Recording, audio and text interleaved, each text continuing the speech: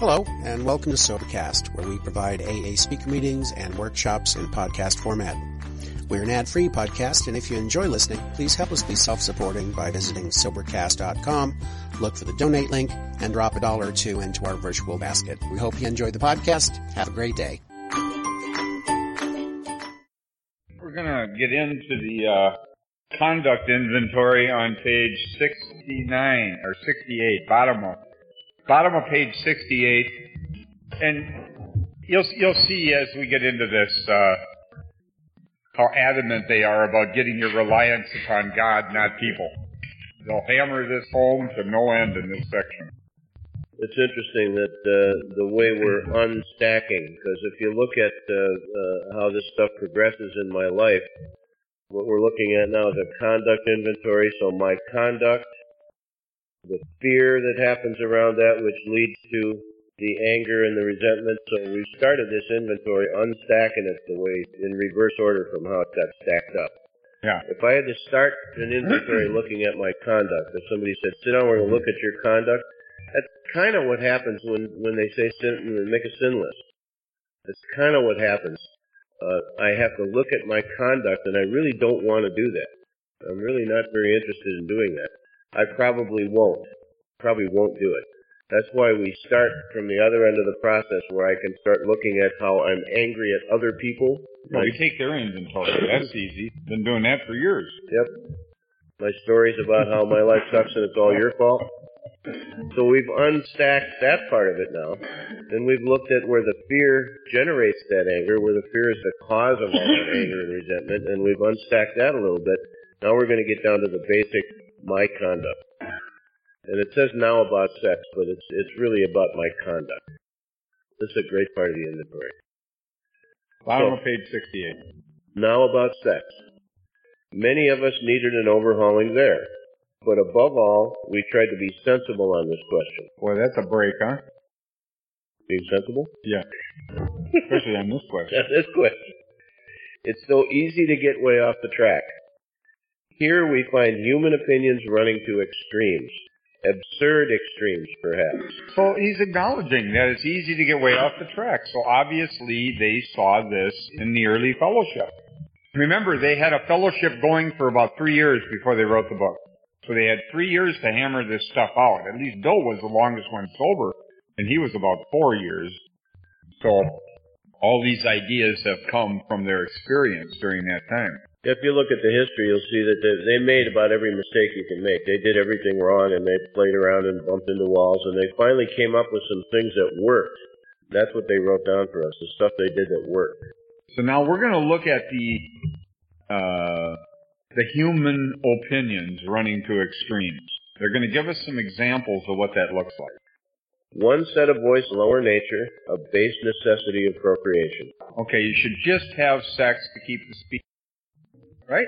That's what, well, I mean, there's that religious community of ours that's the idea, you know, that's the purpose of sex. It's not all this recreational crap that we've, you know, evolved into. That's the way they look at it. And that's fine. I'm not judging that one way or the other. But there are those voices who look at it that way, and that's fine. It's a necessary evil. Yeah. Then we have the voices who cry for sex and more sex. Yay, sex, right? Who bewail the institution of marriage. You don't have to get married. Who think that most of the troubles of the race are traceable to sex causes. They think we do not have enough of it, or that it isn't the right kind. They see its significance everywhere. One school would allow man no flavor for his fare, and the other would have us all on a straight pepper diet.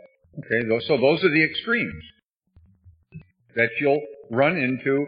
Well-meaning people in Alcoholics Anonymous, if you really want to get confused, go out and ask a bunch of AA people about this topic. And you'll get so many opinions about this one. In fact, they'll say all kinds of absurd things. And I've heard it in meetings. I've heard people say, and I've heard it put this way, AA says you got to stay out of relationships for a year. You heard that? I've heard it attributed to AA as if it was an AA idea. I've heard it from the podium, from circuit speakers. AA says you got to stay out of relationships for a year. You want to hear what AA really does say?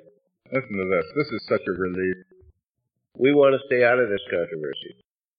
We do not want to be the arbiter of anyone's sex conduct. We all have sex problems. We'd hardly be human if we didn't. What can we do about them? Now, that's the right question. What can we do about them? So what are they saying? That we of Alcoholics Anonymous want to stay out of this controversy around sex. Now, I'd like to, this is what, I am not anti-sponsorship. Don't hear that from me. I love sponsorship, but sponsorship to me should be what we're doing today, is helping people do inventory, bringing them through the process in the book, not telling them what to do with their life. Look, I ruined all my relationships. What would make me an authority on relationships for you? Isn't that amazing? How a guy who destroyed all his, now he's going to tell you how to have relationships? Running my life got me into Alcoholics Anonymous. Why would you want me to run your life? It doesn't make any sense. Nowhere in this book does it say you're going to run your own life, let alone somebody else's. It's only arrogance that does that. And I've done it. I have done it. Believe me, I went through a period where I got real smart. And that's when I was particularly dangerous, and I was telling people. Yeah. I would think it was almost as worthwhile. You guys think very seriously putting on a workshop for sponsorship. So that's something a lot of us might like to do, but we have some data pushing out about we're doing it the way. Sure. Oh, I understand. The sponsorship thing has started to look rather silly. People controlling each other through telling them what to do and when to have sex. I mean, it's just absurd. They didn't do that when the old timers that I hung with, like this gentleman, they didn't do any of that kind of stuff. It wasn't until later on in my sobriety I started to see this.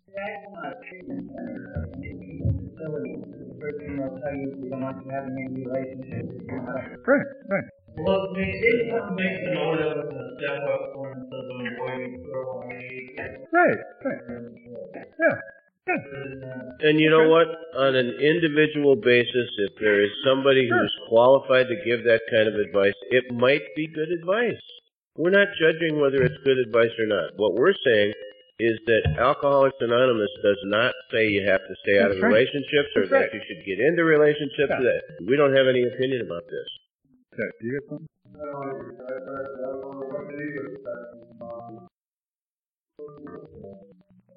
Well, I would have somebody help me do inventory. I would have them help you go read the book with you. Go right through the process. That's all. See, so get some understanding of what I let the book sponsor me early on. I just did what it said, and it actually induced the experiences. I'll give you an example of this from my own life, because I think it's helpful to talk from examples. Now, I went through a period where I was reading the big book, and I got real smart. Okay? I did. I'm not proud of this. I'm rather ashamed that I did this. But I did it. Now, I'm telling people what to do, see? So I understand that this is a process that some of us go through. Not all of us, but some of us. Now, I'm sponsoring a guy. Now, I've done the inventory, but I'm not... You see, it takes some effort to sit down with a guy and walk through the book with him.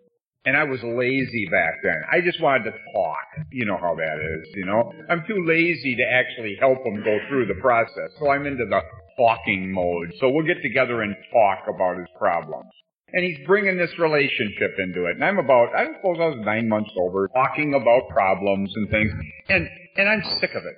Every time I meet with him, he's talking about this relationship with this woman, and I'm frustrated. And this is my problem, not his. This is me. So one day I said something particularly stupid out of my frustration. I said something like, and it isn't exactly what it was, but it's close. Something like I wouldn't sponsor him if he was in that relationship.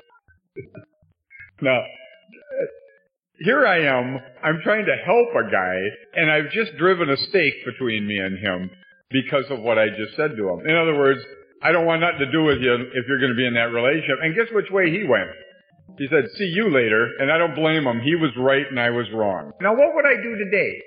I would sit down and help him go through inventory and just help him look at this stuff so he can make his own decisions. Not me making decisions for him, but I was too lazy back then. See, but I got caught. I'll tell you what I learned out of it. I want to stay out of this controversy. I do not want to be the arbiter of anyone's sex conduct. That's what the book said. And that's the way I feel today because of that experience. I had to learn that the hard way. Okay? But I pushed this guy right away from me with that nonsense. And that was a mistake. So I've made some mistakes. I acknowledge that. I learned from it, and I've never done that since.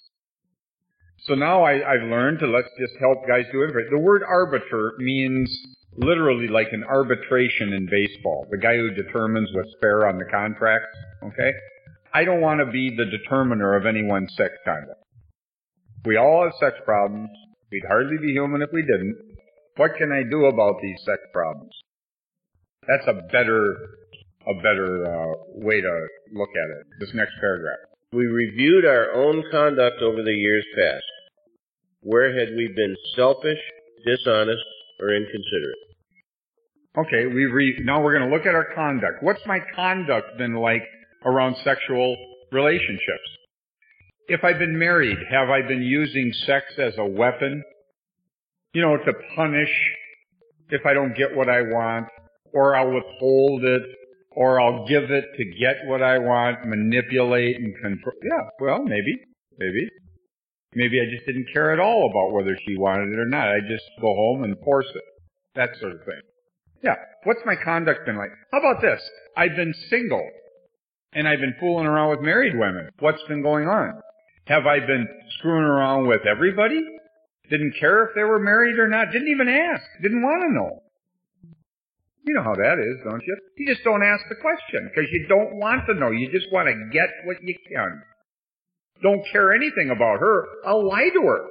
Maybe I'm married and I'm screwing around with other people, see? And I lie to these women and tell them, well, I'd like a relationship. I don't tell them I'm married. Or I say, well, I'm married, but I'm divorced, or I'm going to get divorced. We're not divorced yet, but I'm going to get divorced. See? This kind of stuff. What's my conduct been like around sex?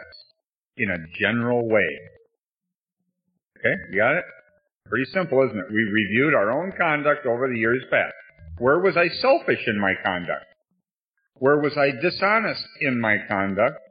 Or inconsiderate in my conduct? I'll give you an inconsiderate. Rick and I both happen to have exes named Pam. They're not the same Pam. I was sitting, and I was very happy with Pam, and I never, ever cheated on Pam. Never cheated. Didn't even think about it. But we're sitting in a little restaurant on Santa Monica Boulevard enjoying the sun one day, and I'm a guy, and I'm looking. There's some cuties walking by, and I'm looking. I'm watching them go, and finally Pam just says to me, that is so irritating. Why don't you just go do one of them? Well, what are you talking about? She says, when it comes by. And it was making her feel like I didn't think she was good enough or something like that. I just had to be looking at everybody. And I had no consciousness that would be offensive to her, that would be hurtful to her, that would be inconsiderate of her. You know something? Don't think about it. Perfectly innocent act. I'm a guy, I'm looking at the chicks. Unaware. Not realizing that the way I'm doing it, and because I guess I must have been pretty blatant about it. I guess I'm doing the, that thing. And she said, why don't you just go do one of them? That's how hurt she was by that inconsideration. So here's my conduct, and I got a general view by asking these questions. Now, if you look at the sheet, we put it on the sheets exactly that way. Where had we been selfish in our conduct? Because we're looking at conduct. Where were we dishonest in our conduct? Where were we inconsiderate in our conduct? So now you got a general view of what your relationships have been like that were sexual. That's pretty simple, isn't it? That's not hard to do. You can write that out in 10 minutes, depending on how old you are.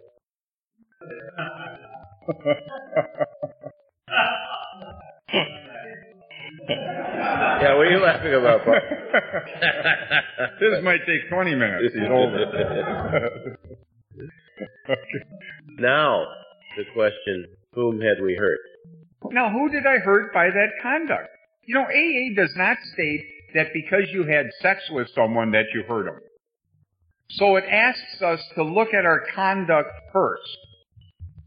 Then you'll know who you might have hurt by that conduct. But you can't write who did I hurt first. That's absurd. Well, there are some sheets floating around that do that use that same template, and they start the sex conduct inventory with whom had we hurt. They put that as the first question, just like it is on the front of this one. We start out with who am I angry at? They start out with whom had we hurt. I'm going to be really careful that this does not start with whom had we hurt. No. You didn't hurt everybody you ever had a relationship with. Well, Dustin would say disappointed, maybe. But not hurt. Actually, I said that. Or did you say that? Yeah. So it's ridiculous to assume that you hurt everybody. So we reviewed our own conduct over the years past. Where had we been selfish, dishonest, or inconsiderate? Then, whom had we hurt by that conduct? So now you got a name or two or five or whatever it is, but it's pretty arrogant to think you hurt everybody. It's just absurd. Did we unjustifiably arouse jealousy, suspicion, or bitterness? Okay, now some people are jealous, suspicious, and bitter long before I met them.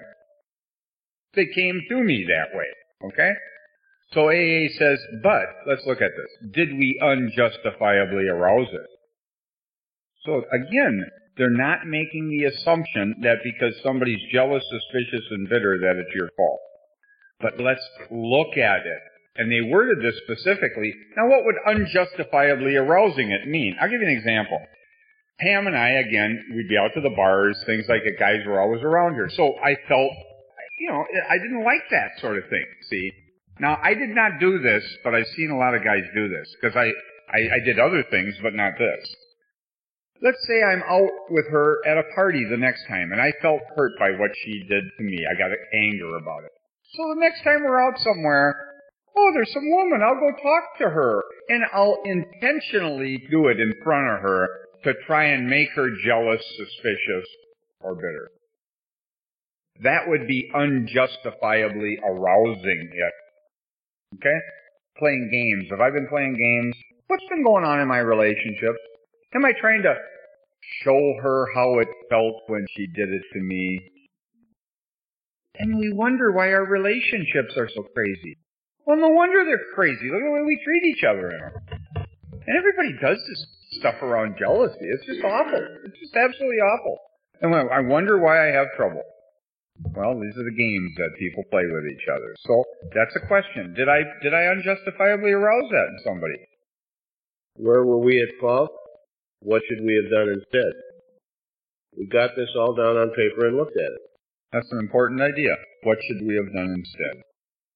Look back on your relationships. You can see where you made mistakes. Maybe you ruined an important relationship with somebody you really cared about. And you feel bad. And you can't fix it because you did some damage. You screwed around with somebody else or her girlfriend or whatever the situation was. And you feel terrible. What should I have done instead? Well, I'll tell you what happened. I'll give you an example of one with me. I was new in the program. I was about 9 months to a year sober, and I met a gal, and I wasn't really all that attracted to her, okay? But, she liked me, and we started hanging out a little bit, and I had nothing else going on, so what the heck, See, I don't really care too much about her. I just want to get what I want from the situation. I'm selfish. That's really the honesty around it, okay? So she wants a relationship with me, but I don't, and we're sexual, and it's, you can have a little fun, but I'm not interested in her, and she senses that. She's not stupid. So she feels bad about that, and I'm using her, and it's not good. It's just not good. So she starts to gossip about me when I pull away from her. In fact, she's pulling other women aside who come around the club, telling them all about me and how to stay away from me. She was trying to keep other women away from me so I wouldn't be with her, see? And then she'd come around and do the dance, and then I'd fall for it again, and we'd back into action again, and then I got in more trouble and more gossip. She did this to me, and I'm stupid enough to go along with this. We had this dance going for probably a year, maybe a little longer. And then finally, I just, out of anger and seeing how dangerous this was for my reputation, which wasn't very good at the time, I can tell you, I stopped. I pulled away. I just said, no, I'm not doing this anymore. And I walked away from that club in St. Paul, and I stayed at 2218. Next thing I know, she's over at 2218. She followed me over there. Now she starts it over there. This went on. I didn't sleep with her anymore. I was done with that. This went on for about 14 years. Well, he paid a price. When I first met him, I had heard all these stories, and I thought he was the sleaziest dude I ever saw. Because all the women was, watch out for him. He abuses women. He mistreats women. Oh, this was awful. Terrible. This was awful. And I brought it all on myself. What should I have done instead? I should have left that alone. And I'm telling you that I had to be beaten severely to get my attention on this one, but I learned my lesson. And I'm telling you, I don't play those games anymore with women. I just stopped. It is not a good idea. I learned a very important lesson. So, what should I have done instead? Stay away from her. I shouldn't have slept with her in the first place. I was trying to use her, in a sense, for sex, and I got caught. And it was my own fault. It's not her fault. I'm not justifying that her behavior wasn't awful. It was awful. There's no question about it. But it couldn't have happened to me had I not made decisions out of my own selfishness, which later placed me in a position to get hurt. It's another example of that. See? So, there it is. You get beaten until you stop. So life will get your attention. That's what I would have done instead. I would have stayed away from it. So, we got this all down on paper and looked at it. Well, why are we doing this? Well, this is the idea. Why are we doing all this? In this way, we tried to shape a sane and sound ideal for our future sex life. Yeah, do you want to keep having that experience? No. We subjected each relation to this test. Was it selfish or not? Is what I'm about to do selfish or not? We're going to subject each relation to this test. We asked God to mold our ideals and help us to live up to them. Notice it doesn't say we asked our sponsor to mold our ideals and help us to live up to them. Do you see that? They're going to do this over and over and over. I got nothing against sponsorship. Don't hear this wrong. I'm not putting down sponsorship. I'm telling you that they are adamant about getting your reliance on God instead of people. We remembered always that our sex powers were God-given and therefore good, neither to be used lightly or selfishly, nor to be despised and loathed. So it's not about hating yourself over what you've been like. Let's take some inventory, find out what the heck's been going on so we can make some adjustments. You form an ideal from taking inventory. You've got an idea what didn't work. Well, now I know how I want to be. I don't want to be like that anymore. Okay? Whatever our ideal turns out to be, we must be willing to grow toward it. Isn't that a nice way of putting that? When I was a kid, I remember the religious people were always talking about what my ideal should be. They're telling me what my ideal should be, now live up to it. And what's AA doing? They're saying, you determine your ideal based on taking inventory and what didn't work. You can see where the problems were. Okay? Once you get honest with yourself, you can see it. So whatever your ideal turns out to be, you must be willing to grow toward it. You don't have to be willing to grow toward anybody else's ideal. You determine that with God through inventory. And that's what they're saying. We must be willing to make amends where we have done harm, provided that we do not bring about still more harm in so doing. Yeah. Once you see through inventory where you've made mistakes, there's a tendency to want to clean up your mess once you see you're wrong. And then you'll want to go back and talk to old girlfriends and maybe spew out things that are going to bring other people involved into it and cause all kinds of heartache with other relationships of theirs. Look, you can't do that. You can't get well at the expense of other people, and they're warning us here. They don't do any of these sentences without a reason. This is intentionally put in here because they knew that we would want to do that. Once you see where you were wrong, and that's when you can make a mistake and implicate other people and cause problems for other people and then feel more guilty, and you might even drink over it. So they're putting a warning in here. We're not at the amends, but yet they're telling us, watch out, we must be willing to make amends, provided we don't bring about still more harm in so doing. Particularly because this is so volatile, this is so emotionally powerful. Right. Much more than I have to make an amend to somebody for stealing money, or I have to make an amend for, this relationship stuff is so powerful that it's very tempting to want. Well, tell a story about the guy that had to want to go tell his wife to make the amends. I went to a treatment center with a guy named Don, and him and his wife, I knew his wife too because I was talking to her about Al-Anon. I was involved in Al-Anon. He was the president of this alumni and I was the vice president, and I took that position only because I figured I was lazy and I didn't have to do anything. Well, as strange as that, that's the way I was. I was lazy in a lot of ways, intellectually and around doing things when I got sober. So we're a few months, 2, 3, 4 months sober, and he's screwing around with some woman at the treatment center, and he's got a couple of kids, and him and his wife are trying to put their marriage back together. He was a crack addict, and he'd been screwing around with other women, but she didn't know about that stuff. And I know this because I talked to her. She was a friend of mine, as an Al-Anon friend. Okay? So I'm talking to her and him, and I know him well, and he's fooling around with this woman at this treatment center now. And he says to me one day, I feel so guilty when I go home. I can't stand to be around my wife. I looked at him, I thought, well, you are guilty. Of course you feel guilty. It's because you are. Stop doing what you're doing. He says, I gotta tell her. I said, wait a minute, Don. I'd been reading this part of the book.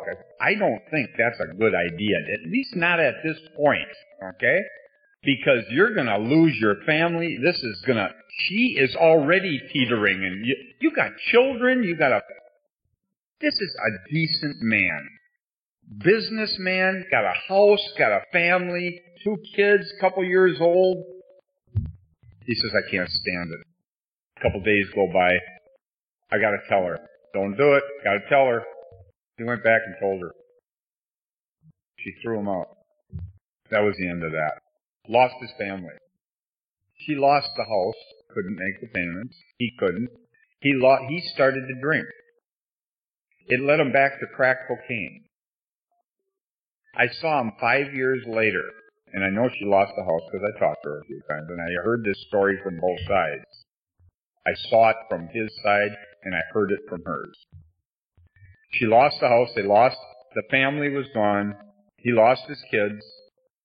5 years later, he was trying to get sober, and he didn't get sober. I tried to hook with him again because I knew him, and I tried to help him. I tried to pull him back in. Couldn't do it. I heard a story about 2 years ago from a guy who went through treatment. I saw him at a restaurant who went through treatment with us. And he says, I just read something in the paper about him. He was going to prison for a long time for something he was doing. It all started because he made a poor decision. And he wouldn't do inventory. He started making decisions without following what they were talking about in the book. See? And he got caught with it. And it cost him his sobriety. It cost him his family. Nobody won on this. Everybody lost. The kids lost their dad. She lost her husband. They lost their house. He lost his business. And he never did get sober, that I'm aware of. Now he's in jail. This happened 18, 19 years ago, 20 years ago now. And he thought by being honest that it would help him feel better. Didn't work. And that's why they put this warning in here, because this is such an emotional topic. It was such a sad deal. It'll talk about it later on in the book. Should we always come 100% clean about this stuff? And the book says not necessarily. There are circumstances where maybe I got to live with my guilt sometimes. Maybe I just got to take it on and move on with my life and realize that I've made mistakes and stop making the mistakes. He thought he would feel better by telling her and resolve his guilt. He didn't feel better. He felt worse because he heard her again, and it didn't resolve his guilt, and that's what he drank over. And I know that because I was talking to him at the time. So I saw this unfold. I'm not speaking from theory here about it. I watched this whole thing. Whatever our ideal turns out to be, we must be willing to grow toward it. We must be willing to make amends where we have done harm, provided that we do not bring about still more harm in so doing. In other words, we treat sex as we would any other problem. So how do we treat problems? In meditation, we ask God what we should do about each specific matter. There it is again. Go inward and ask God what I should do about this specific matter. You can talk to people. Believe me, you'll get so confused talking to people. AA members are more than happy to give you their opinions about things. I'm guaranteeing you that. So I'll say, just go ask. You'll find out. The right answer will come if we want it. Now, do I want the right answer? The right question is it selfish or not? That's the right question. And the answer for me, if I'd have asked it with that gal, would have been probably, leave it alone, Rick. But that wasn't the answer I wanted. I wanted to do what I did and not have any problem. Well, guess what? You're going to have problems when you're doing that. When you're taking advantage of people. You're going to have hurt feelings. It doesn't work. God alone can judge our sex situation. Counsel with persons is often desirable, but we let God be the final judge. There it is. Counsel with persons. Talk to your sponsor. Talk to whatever you want to do. But we let God be the final judge. Why? We realize that some people are as fanatical about sex as others are loose. That's why. That's the way we started this section off. Looking at the absurd extremes that Bill talked about at the very beginning. Yeah, that's why. Some people are as fanatical about sex as others are loose. So we avoid hysterical thinking or advice. Suppose we fall short of the chosen ideal and stumble. Does this mean we are going to get drunk? Some people tell us so. But this is only a half-truth. It depends on us and on our motives. If we are sorry for what we have done and have the honest desire to let God take us to better things, we believe we will be forgiven and will have learned our lesson. If we are not sorry and our conduct continues to harm others, we are quite sure to drink. Yeah, that's the way Don was. He wanted to have it both ways. He wanted to keep fooling around with this gal, and he wanted to have his family. And it wasn't going to work. Okay? We are not theorizing. These are facts out of our experience. So if you're willing to change, I've made lots of mistakes. I've already told you of one that I made. That was a serious mistake that I wouldn't do today. Okay? And it cost me. I didn't get drunk. I stayed sober. But I had to deal with that. I had to deal with the consequences of what I did. And it wasn't pleasant. And I'm telling you, I'm still dealing with some of that stuff. From years later, it still comes up once in a while. Where somebody's got some really crappy idea about me, you know, and it's based in something that happened 19, 20 years ago. Wow. Well, we're pretty good around AA about maintaining gossip and stories, and, you know, we have long memories when it comes to that stuff. Oh, clubs are full of this stuff, man. We love to gossip about each other. Yeah. If you're going to gossip, why don't you talk nicely? I mean, if you have a need to gossip, that's fine. Why don't you use it in a positive sense and talk about the nice things about people instead of what's wrong with them? Use it for a positive thing, you know? To sum up about sex, we earnestly pray for the right ideal, for guidance in each questionable situation, for sanity, and for the strength to do the right thing. That's what we pray for. We're asking God to help us. Look, if I'm in the situation, it's worthy of question, isn't it? Why don't I ask the question, is it selfish what I'm about to do? I'll tell you why you don't ask it. Because I don't want to know the answer. I want what I want. But when I started asking that question, it changed me.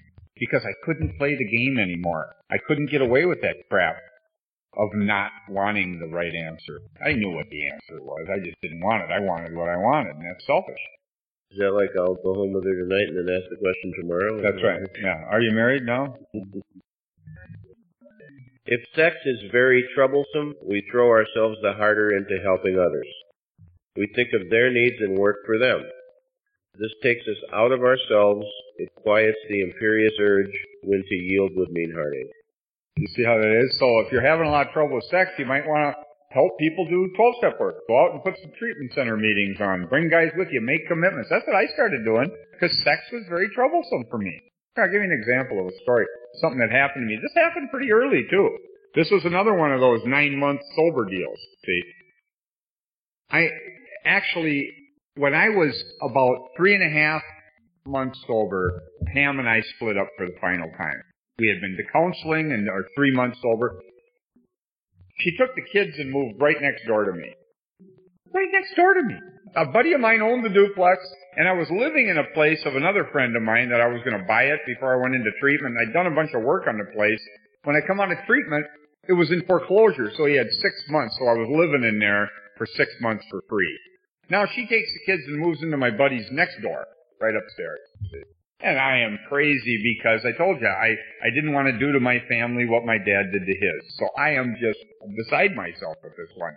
And I hate myself because I've ruined my family and I got all this judgment toward my dad and I'm frustrated, see. I'm in the process of doing inventory and I'm working on this stuff, but I'm not out of it yet, see.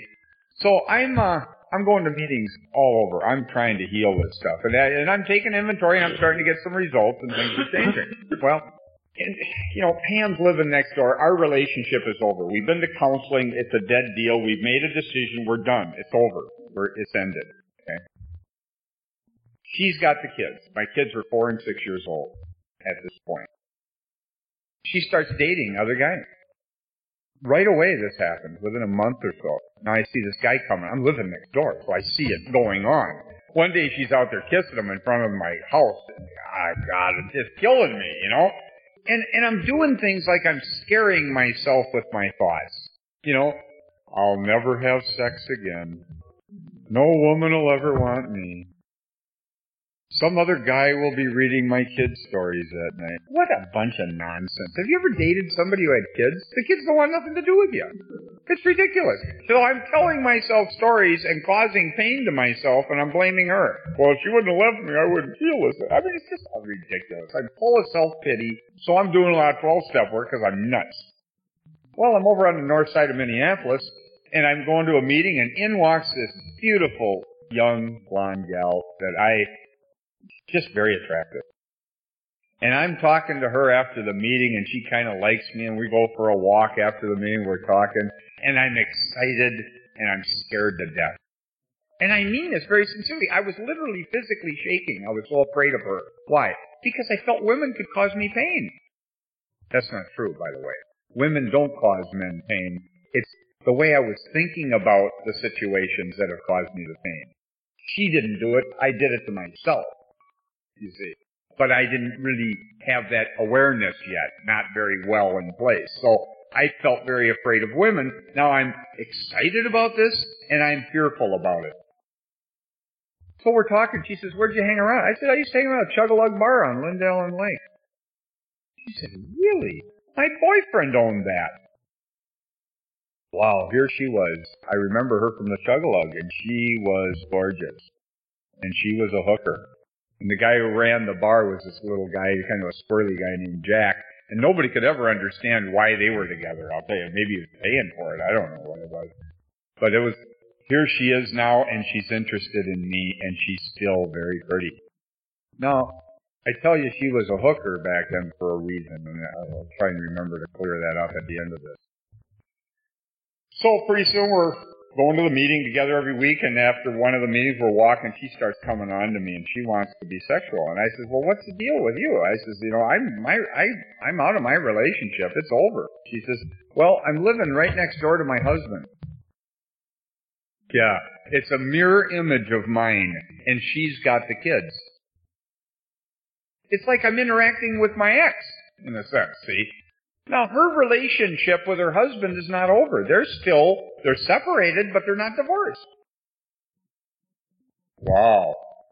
And she's coming on to me, and in no uncertain terms, she clearly states she wants to be sexual. Now, you could look at this and say, well, she used to be a hooker. I can do anything with her, right? Don't have to worry about how she feels. You can justify almost any kind of crap with that one. No, I couldn't.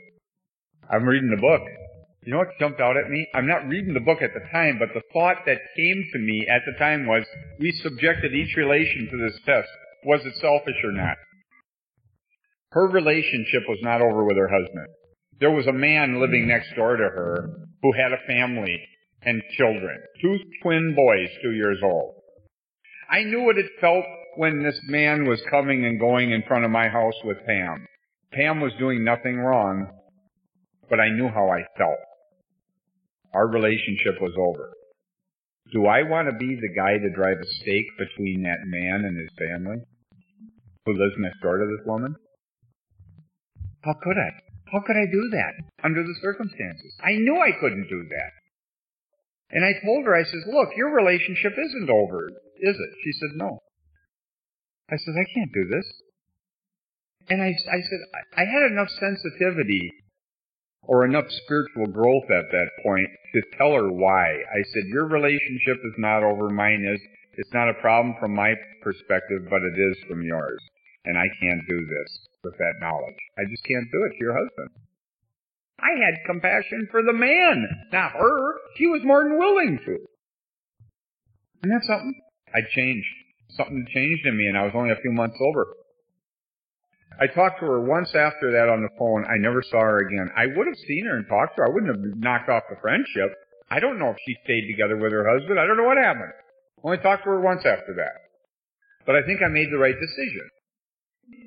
Now, I would love to tell you that I did that because I was trying to work a program and that I'm a good AA member. Oh, that'd be a nice way to put it, wouldn't it? But you know what the truth of the matter is, guys? Why I didn't do that? Because it would have brought me pain to do that. To act out of accord with my ideal that I had formed through taking inventory. And literally, there was nothing noble about what I did. It was pure self-interest. It wasn't selfish because selfish is without concern for others. I had concern for that man and his kids. But it was certainly self-interest. So, I think I made the right decision on that one. So this was just an example of an opportunity to make a mistake. And when I read this sentence, it quiets the imperious urge when to yield would mean heartache. To yield to that would have meant heartache for me. So, some of this stuff is not quite so noble as we'd like to make it look. I'll tell you that. I've learned how to not hurt myself. That's all. Nothing too noble about that. It's a spiritual program, but sometimes we forget this is one of the most practical programs there is. This is completely practical. This is, I don't want to live this way anymore. Here's some things to do to help me not live this way anymore. Here's what worked. Here's what a bunch of other people did that worked. Here's what I can do that works. It's completely practical. Is it selfish or not? That's Yeah. always the question. First question. Primary. Is it selfish? If we have been thorough about our personal inventory, we have written down a lot. So we're going to write this stuff down. We have listed and analyzed our resentments. We have begun to comprehend their futility and their fatality. We have commenced to see their terrible destructiveness. We have begun to learn tolerance, patience, and goodwill toward all men, even our enemies, for we look on them as sick people. Yeah, that's a better judgment than he's a jerk. It's a beginning step to getting out of the hate, out of the judgment. Yes, he's a sick guy, is still a judgment, but at least it's a better judgment. It's just a beginning step, the way we start to look at it. But perhaps they, like ourselves, were sick too. Perhaps the judgment is about, is this guy doing the same thing I'm doing? Do I want to pass? Can I give somebody else a pass in order to get a pass for myself? It's pretty practical. Well, and they say patience and goodwill toward all men, even our enemies. Maybe especially our enemies, because what do you got when you love people you love?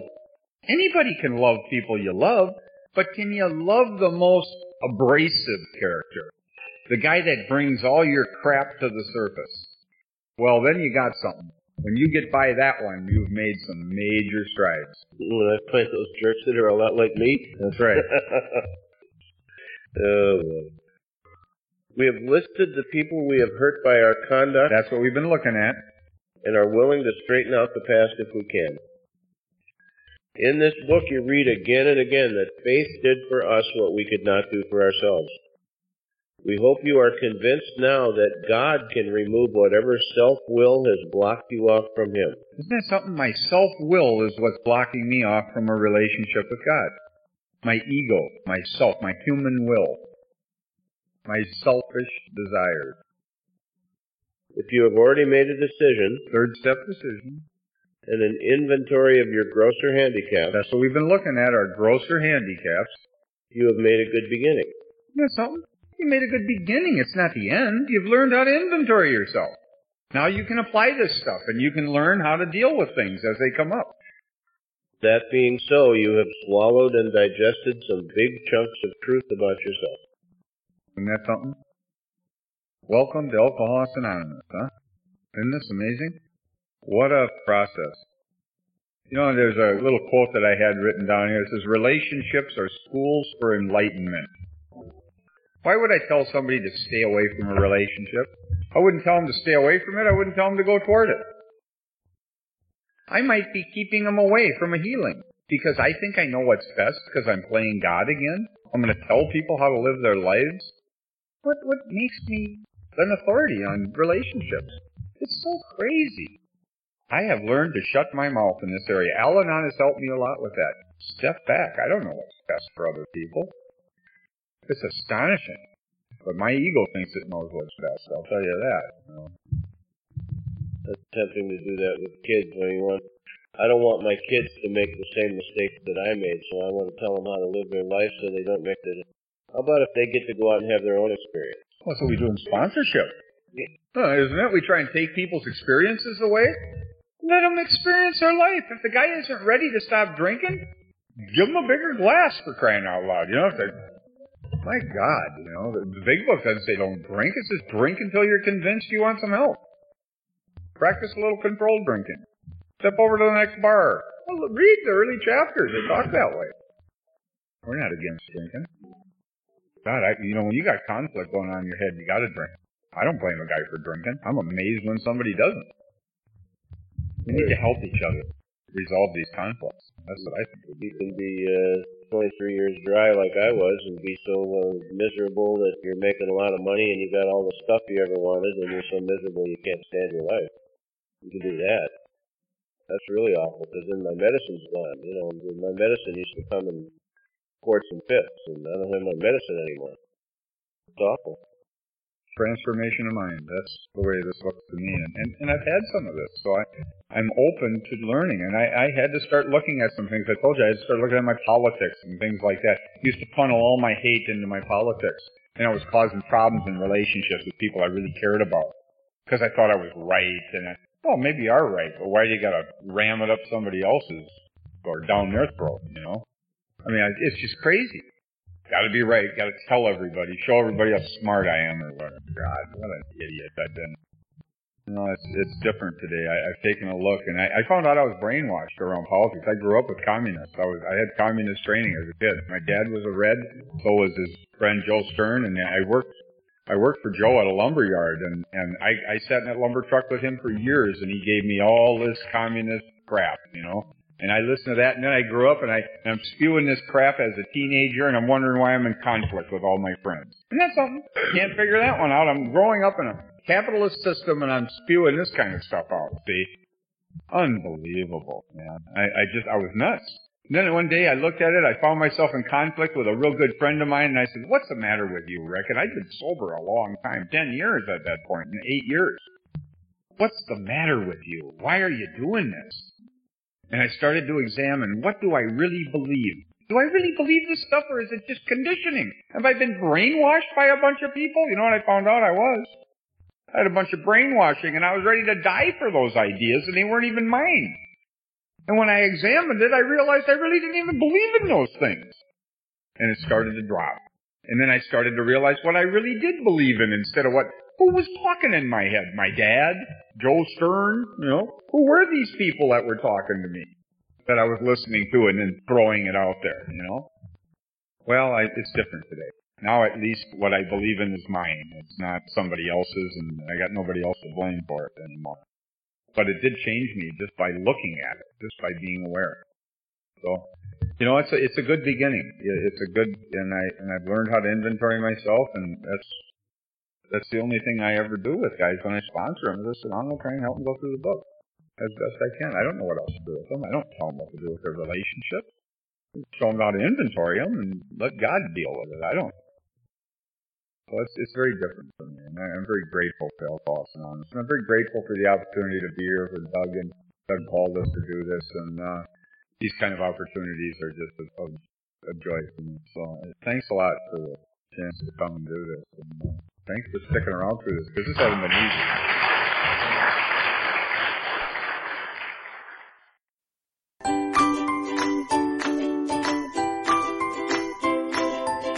Thanks for listening. I hope you enjoyed the podcast. Sobercast is ad-free, and we'd like your help in order to keep it that way. So if you'd like to help us be self-supporting by pledging $1 or $2 a month, visit Sobercast.com and look for the donate links. Thank you very much.